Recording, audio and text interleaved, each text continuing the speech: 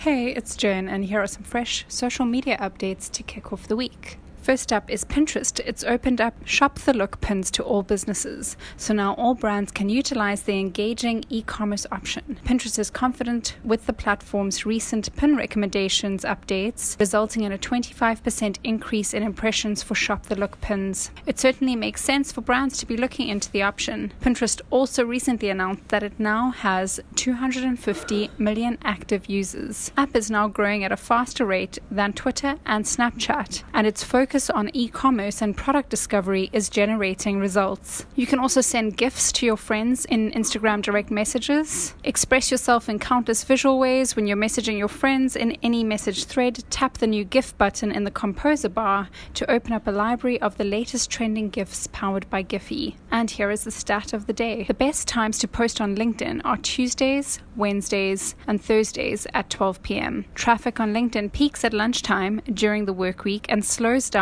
after work and on the weekends.